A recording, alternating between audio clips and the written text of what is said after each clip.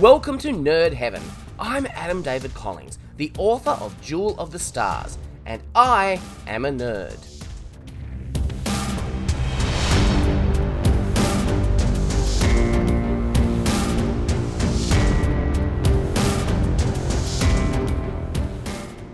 This is episode 54 of the podcast.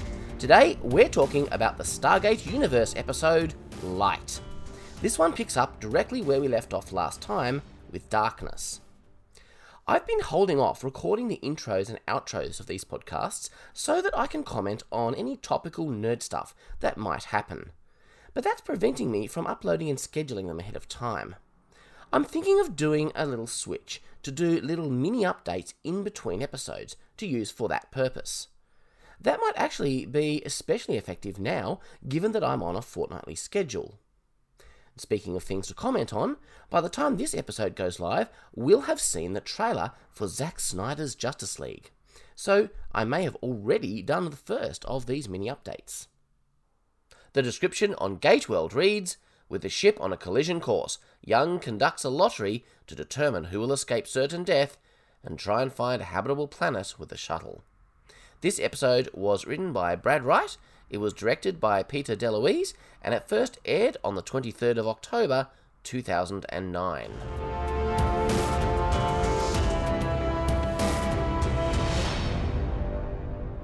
This is a very emotional episode. It's got some fantastic drama in it. The random Kino interviews continue to be interspersed through this episode.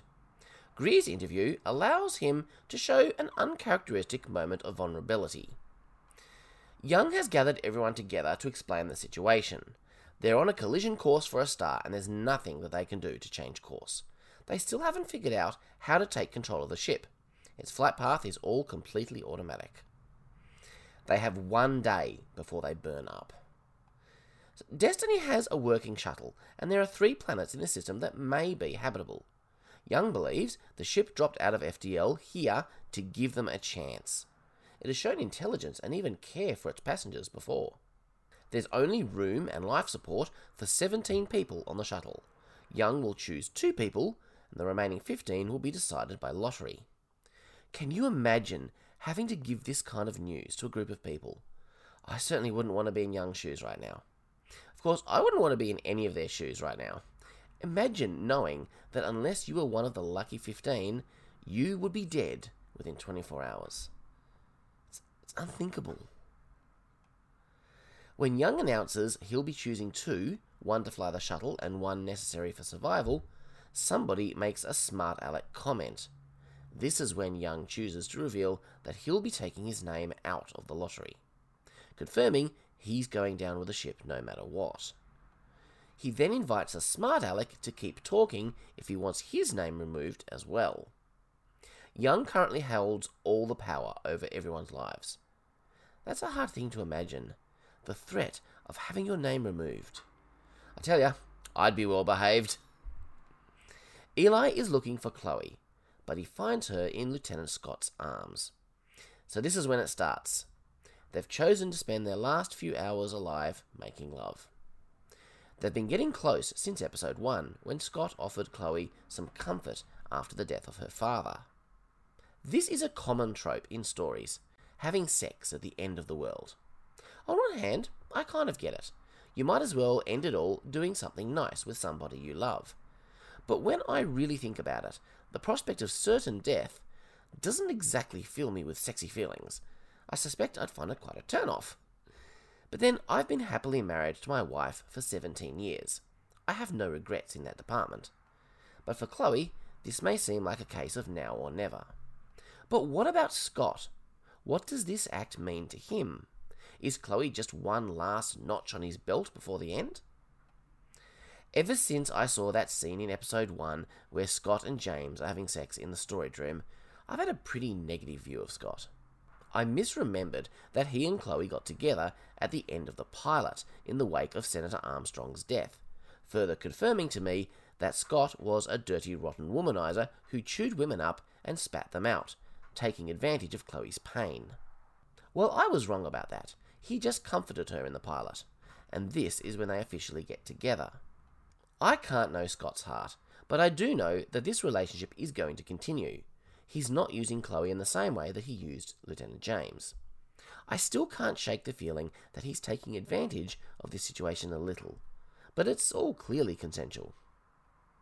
I still have this feeling that Chloe deserves better than Scott, and obviously that means Eli, but maybe that's not fair. Maybe that's just because I like it when the nerd gets the girl, like I did. The next scene is really interesting. Camille comes in to see Young. She thinks that he should choose all 17 people, and he should include himself. The survivors will need leadership. She feels that this would be more fair than sending the wrong people because they were randomly selected. Young makes the point that they're all the wrong people. None of them were selected for a long-term mission aboard Destiny. They were all assigned to Icarus Base to solve the mystery of the 9th chevron. When he asks how her decision would be made, she switches from saying you to saying we. We'd make a shortlist, taking into account skills, age, and sex. Inherent in the idea is that she wants to be part of the group, and making the decision seems to be within the purview of the HR lady, which is what she was on Icarus. Do we just pick those we like? He asks. That's not what I'm saying. And then Young says those blood-chilling words. Get out, or I'm going to take your name out of the lottery. I may just do it anyway. And Camille goes silent, and her attitude immediately goes from aggressive to passive. And she begs, please don't. She holds in her tears as best she can and leaves the room. I think in that moment she would do anything to convince Young to leave her name in the lottery. Whenever I watch this scene, I can't help but put myself in Camille's place in that moment, and it horrifies me. It's very powerful. Eli has a flashback dream of being back home. His mother is hassling him about a job interview. It seems he pulled out of it. I find this scene confusing because the pilot seemed to suggest that Eli couldn't study or have a career because he had to be at home caring for his sick mother. Here, we see a mother that is quite able. She's walking around the house picking up his laundry, and she's trying to tell him to go get a job. Clearly, she has some kind of medical condition that involves a lot of financial cost, but she doesn't seem to be the invalid that we were led to believe she was. So, is Eli just lazy? That's what this scene seems to be implying. Or am I reading too much into this? It is a dream, after all, not an actual flashback. Scott is convinced that he and Chloe are the two that Young has chosen. He makes sense. He's the only one that can fly the shuttle, given that Young has withdrawn himself from consideration. Chloe points out that being a senator's daughter might make her sound important, but it's not going to help anyone on that planet survive. She's not one of the two. But she's felt closer to Scott in these last few days than she's ever felt to anyone. So this whole thing is real from her end. In Chloe's keynote interview, she talks about how her father gave his life so that they could all live another day. And then she chuckles at how that's turned out to be more literal than she might have hoped. It's been more than one day, but not many days. The unspoken question in her statement is, was his sacrifice worthwhile, given most of them are going to die now anyway? Perhaps she's not so sure. But I'll bet I'll know what her dad would have said, because if I were him and I could let one of my kids live just one more day, it'd totally be worth it. Young and Rush have a very calm and very reasonable conversation. The first two planets have proven to be uninhabitable. One is too cold, covered in frozen methane. The other is too hot. The third planet is behind the star, and they'll have to launch the shuttle before they get close enough to determine habitability. So it's a gamble, a massive leap of faith. Chances are good though, because it's in between the other two worlds, in the Goldilocks zone. But as it stands, there is no guarantee those chosen to go on the shuttle will survive any longer than those on Destiny. Rush wants his name taken out of the lottery. Coming to this ship was his destiny, his life's work. He's happy to go down with her.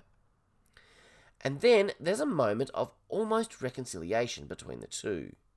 Young admitting that Rush was right, and he should have listened to him earlier. Rush admitting that he wasn't himself at the time, too irrational to be taken seriously, and it wouldn't have made a difference. There's a tiny sliver of mutual respect going on here, and it almost chokes me up. Their relationship will go through a whole lot of ups and downs as the show progresses, but I really like this moment. Young reveals that he has chosen Lieutenants Scott and Johansson as the two. It makes sense. The pilot and the doctor, essential personnel. Rush suggests he could rig the lottery to choose people like Greer. There will be some who will assume he did anyway. I think he is briefly tempted. Why not? But no, he's firm on his principles with this. The moment of truth has come. Scott and Johansson are on board the shuttle, ready to go. Young is going to draw names out of a box. Those chosen will go up the stairs directly to the shuttle. Those whose names are not called must remain in the gate room until the shuttle is fully boarded and ready to leave. It's got to be a tense moment. You know those reality shows where they drag it out, who's being kicked off or who is going to be the winner? It would feel like that, except a million times worse. Because if you're not chosen, you're going to die. I tell you, there'll be a lot of hearts beating very fast. I try to put myself in the shoes of these characters, and I just get so overwhelmed by the thought of it. If your name was called, I imagine you'd feel a great sense of relief, but also some guilt, that you were one of the lucky ones chosen, and that you're leaving so many behind to die. Plus a little mix of fear and excitement at the prospect of going to this new world to make a new life. Many of the names chosen are unknown to us, but Camille is chosen. Obviously Young left her name in the lottery. She's sobbing as she arrives. All those mixed emotions. Probably also some gratitude that Young didn't dare exclude her too. Lieutenant James is chosen. That could get awkward with Scott. Do you think if Chloe isn't selected that he'll try to get back together with her? Are these people going to try and populate their new world with a new generation, or are they just gonna let themselves grow old and die? Anyway, Scott wisely stations James at the rear door of the shuttle. She needs to guard it in case anyone else tries to force their way on board. We don't really know Dr. Park yet, but she'll become a bigger part of the story over time. Brody is another that we'll get to know more about. We don't hear all the names. The names that are not called are perhaps more important at this point. So that's it. That's 15. Anybody else still standing there to hear this has to face the reality that they're going to die on the ship. Spencer, one of the military, isn't going to stand for it. He says, "You can fit more people." He tries to get the others to rise up with him, but Greer puts him down nice and quickly. I kind of like Greer in this moment. They close the shuttle. Eli's Kino in place so that they'll get one last look at the outside of Destiny. It contains all their messages. It's unlikely anyone will ever find it, but it's still meaningful. Some of the remainders go to watch the shuttle leave from the viewing lounge. Eli is most interested to get the images from the Kino. This is the first time they've ever been able to see what their ship looks like from the outside. They all crowd around the tablet to get a glimpse. Rush's expression of thanks is particularly heartfelt. It hits me right in the heart when Young and Rush shake hands.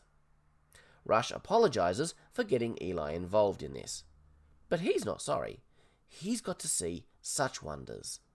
He jokes that he might be sorry by the end of the day, though. Yep, another little moment of humour. Rush explains to Chloe how the destruction of the ship will go down. He hopes it will be quick, but he can't guarantee that. He doesn't know. There are so many great character moments in this episode.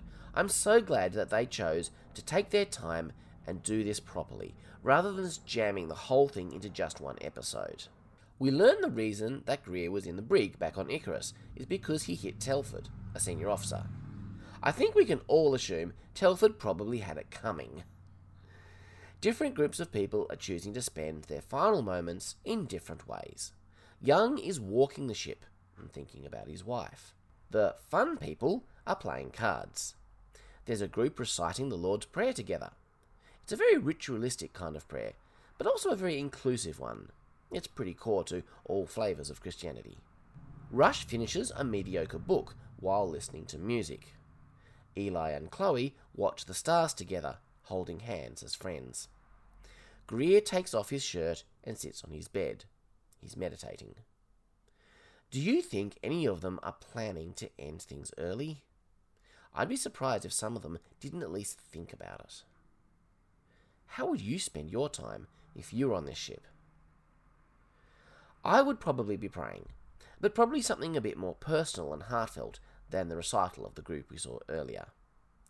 I'd like to think that I'd express gratitude for the many blessings in my life, probably also praying for courage for what's about to come.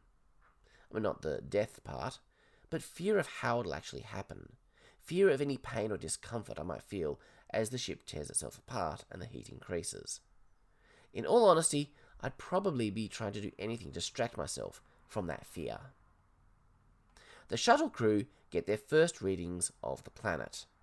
There's very little vegetation, and the temperature won't be spending much time above zero, but they'll technically be able to survive.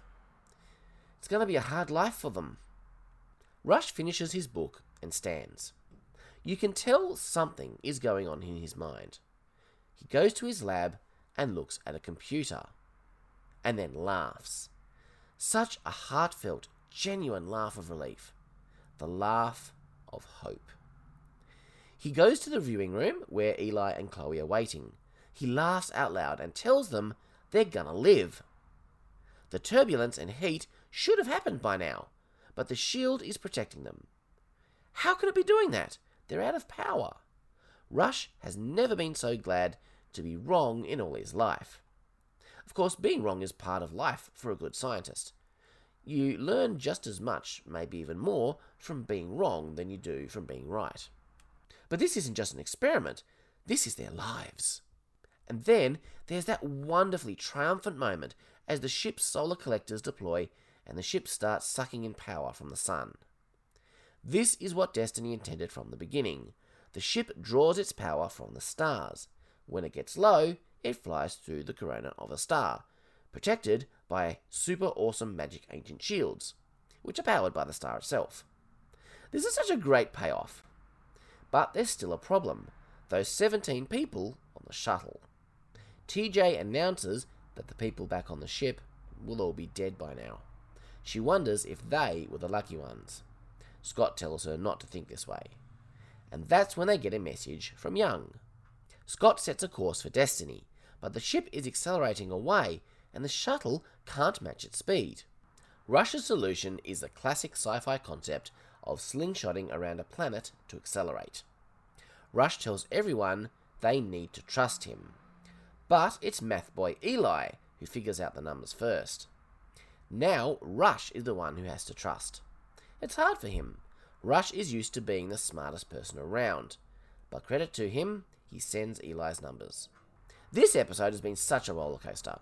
We've gone through all that emotional character stuff, and then the triumphant bit, and now it's really tense and suspenseful. It's a great sequence. The shuttle manages to get back to the ship and dock. And there's this tiny bittersweet moment for Eli as he realizes that now Scott is back and he and Chloe will be together. But he doesn't let that hold him back for long. This is a moment of celebration. Young tries to reach out to Rush in the mess hall. He genuinely wants to praise Rush as a hero. And then a dark thought crosses his mind. What if Rush took his name out of the lottery because he knew Destiny would make it? What kind of person does that make Rush? Eli is convinced that Rush doesn't know. He saw his face. And I agree with Eli. Rush didn't know.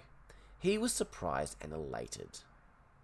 Greer and TJ both tell Young to let it go, but he's not quite able to. The episode ends with that line again. A lot of work. In a way, I think that sums up both Rush and Young. Certainly their troubled relationship. So that was Light. I love this episode. It was fantastic. a beautiful character piece that examines how we deal with our mortality, but then also an exciting action-packed story at the end. Episodes like this are one of the many reasons why I am a fan of Stargate Universe.